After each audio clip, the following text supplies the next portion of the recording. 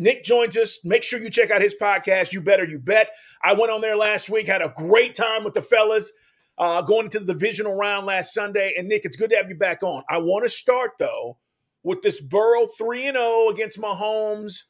Everybody's looking at this. I know the line has moved. I want you to explain what happened at the beginning of the week. Now we're Thursday, and all of a sudden the Chiefs are back favored. I think it's 1 point. What's going on? Yeah, first, great to be on with you. And Carl, you killed it on the show last week. We love to have you on the show this past Sunday. Baldy comes on every week, so great to be on here with you guys. So really interesting movement as far as like the point spread of this game is concerned. And even if like you're not a big bettor or if like you're not like in tune with betting markets, I think what I'm going to say is going to make a lot of sense. So if Patrick Mahomes were fully healthy, right? So like the high ankle sprain never happens. Kansas City beats Jacksonville. Cincinnati beats Buffalo. Kansas City probably is like a 3.5 point favorite in this game. Kansas City favored by more than 3 against Cincinnati. But because of what we saw in the game, right? Mahomes with the high ankle sprain, the reporting coming out that it is confirmed it's a high ankle sprain, even with no further damage, coupled with how well Cincinnati looked and dominating Buffalo on Sunday, coupled with, Carl, as you said, Cincinnati basically beating Kansas City 3 straight times over the course of the last calendar year or so, pushes Cincinnati to be a favorite in the game. And I said on You Better You Bet on Monday, my expectation is until we get more information, there's no reason why, if Cincinnati is going to be a 1 point favorite, that they wouldn't just get bet up to -2.5. So for people that say, oh, well, like 1 to 2.5, that's an interesting move. Like it's not. In a game with 2 offenses like this and a total in the high 40s that may finish in the low 50s by the time it's all said and done, the game is extremely unlikely to land on the numbers 1 or 2. Just very unlikely. Possible, but that's more likely in a game with a total of like 36, right? With like a lot more field goals, right? Where it could land in that range, where unlikely that it would land 1 or 2. So like Cincinnati -2.5 is ostensibly the same thing as Cincinnati -1, or like Kansas City -1.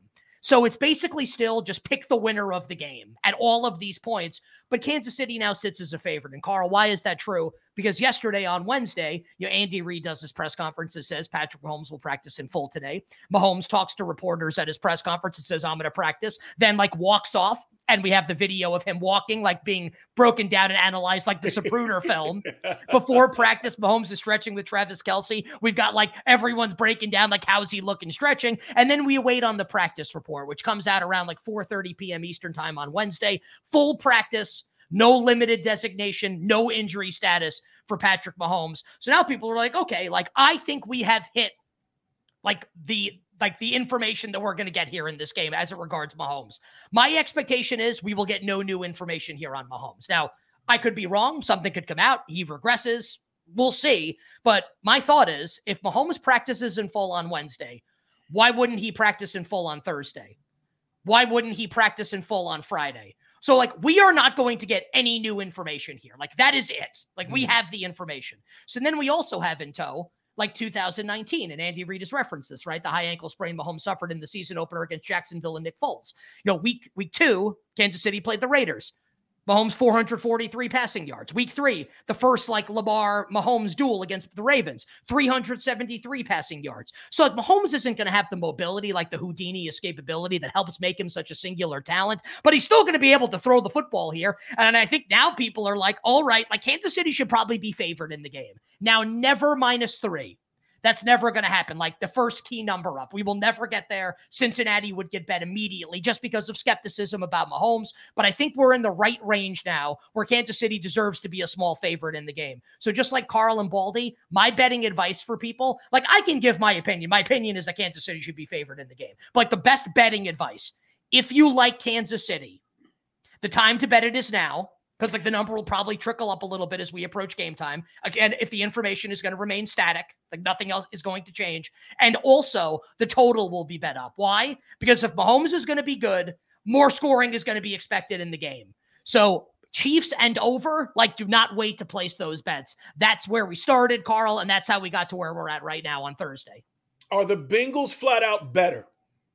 I don't think so, but I mean, like, I'm willing to be wrong. That's just like my opinion, right? I think Kansas City's better. But then again, like, I may have a blind spot for Cincinnati. Longtime listeners of You Better You Bet will know We bet against the Bengals, my co-host Ken Barkley and I, against the Raiders. They covered. Against the Titans, they covered. Against the Chiefs, they covered. We beat the market in all 3 games, and they still covered the spread, which was brutal. And then bet Buffalo last week and had Buffalo futures, and Cincinnati kicked their asses in the game, like dominated from start to finish. So maybe this is a blind spot for me with Cincinnati, and Cincinnati's just going to go in there and handle business against Kansas City. I still think there's a difference between these teams. And Baldy, you did a great job on Wednesday on You Bet bringing this up. Buffalo got no pass rush. None against Cincinnati. And we could say, oh, well, like the snow kind of neutralized things. I don't know. I thought Cincinnati's defensive line looked pretty good. Like Buffalo's defensive players, like without Von Miller, like these young pass rushers just didn't step up to the plate. I think it's going to be a different story this week with Kansas City's pass rush. Kansas City's got a better rush, Nick. You know, the one thing I was telling Carl, you go back to these 3 games, everybody wants to look at these 3 games over the past year, you know, between Kansas City and Cincinnati. I mean, Cincinnati doesn't turn the ball over against them. They've turned the ball over 1 time. You go in the snow, in those conditions last week in Buffalo, you don't come close to throwing 1 bad ball, putting the ball on the ground where somebody else is recovering it for you. Like, they take care of the football. Like, they are not sloppy. And they're not going to be sloppy this week. Now, you know, maybe one of these young offensive linemen regresses, Jackson Carman, or, you know, whether it's, you know, Max Sharping against Chris Jones. That might happen this week. You know, I mean, I think Steve Spagnuolo's got to do something to just literally shake Joe Burrow up. Like, they got to do something. Like, if you just let that guy get in the rhythm and attack these 2 rookie corners, like, it's going to look like what we saw maybe last week, at least offensively. I think Patrick Mahomes in their offense is much better than Buffalo's. I think Buffalo just looks really stale with what they're doing. You just can't want Josh Allen to run around and just make these hero type plays. Like, it looks like that's what they kind of look around and do.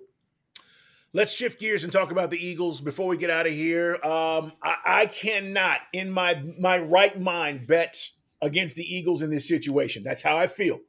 You say bet how you feel. That's how I feel. But I need to know from you, are there any prop bets going into this game, Eagles, 49ers, that you might be looking at? Because maybe a lot of people feel like I do. They go, well, it's Eagles. If I'm not betting Eagles, I'm not betting 49ers on the road because Purdy hasn't shown me anything on the road. What about these prop bets? Are there anything that's out there that makes sense?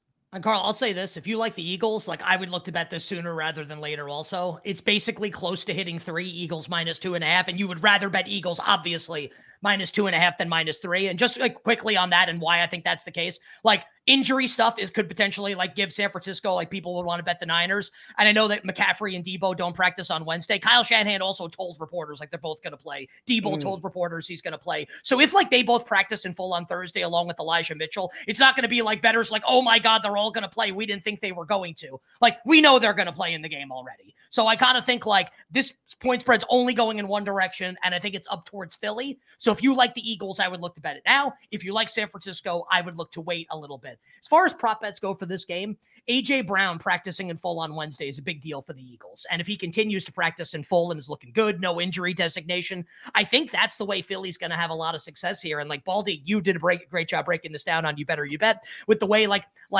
both defensive lines are going to look in this game, right? Where Philly is not going to be able to run the ball for 1,000,000 yards like it did against the Giants on Saturday night against San Francisco. And how can you beat this Niners defense? Like, you can throw on them a little bit. Dak missed some throws, had other opportunities, beat them over the top. Like, yep. Why can't Jalen do that if A.J. Brown's fully healthy and Devontae Smith are fully healthy? So for me, I would look away from kind of like Miles Sanders and the Philadelphia run game. Even Goddard, if Fred Warner's going to be on him, like Fred Warner's obviously good enough to cover CeeDee Lamb. We saw that last week. And I would look to the two boundary receivers for the Eagles, A.J. Brown and Devontae Smith. And for San Francisco, and we talked about this last week, the Giants were never going to have success in the passing game against Philly on the perimeter, right? With Bradbury and Slay, with their receivers, Hodgins and Slayton. Now, Richie James had a level of success over the middle of the field where Howie Roseman does a great job, Eagles GM, with team building. But I think kind of like the off-ball linebacker strong, like safeties, like that's kind of like an area of weakness that you can attack. And like, I think they've correctly diagnosed, like how to team build, right? Because they're awesome. But I think it's going to leave the middle of the field a little susceptible here. And where the Giants couldn't hit them, San Francisco is going to be able to, with Kittle, with Debo Samuel, and with Christian McCaffrey coming out of the backfield here.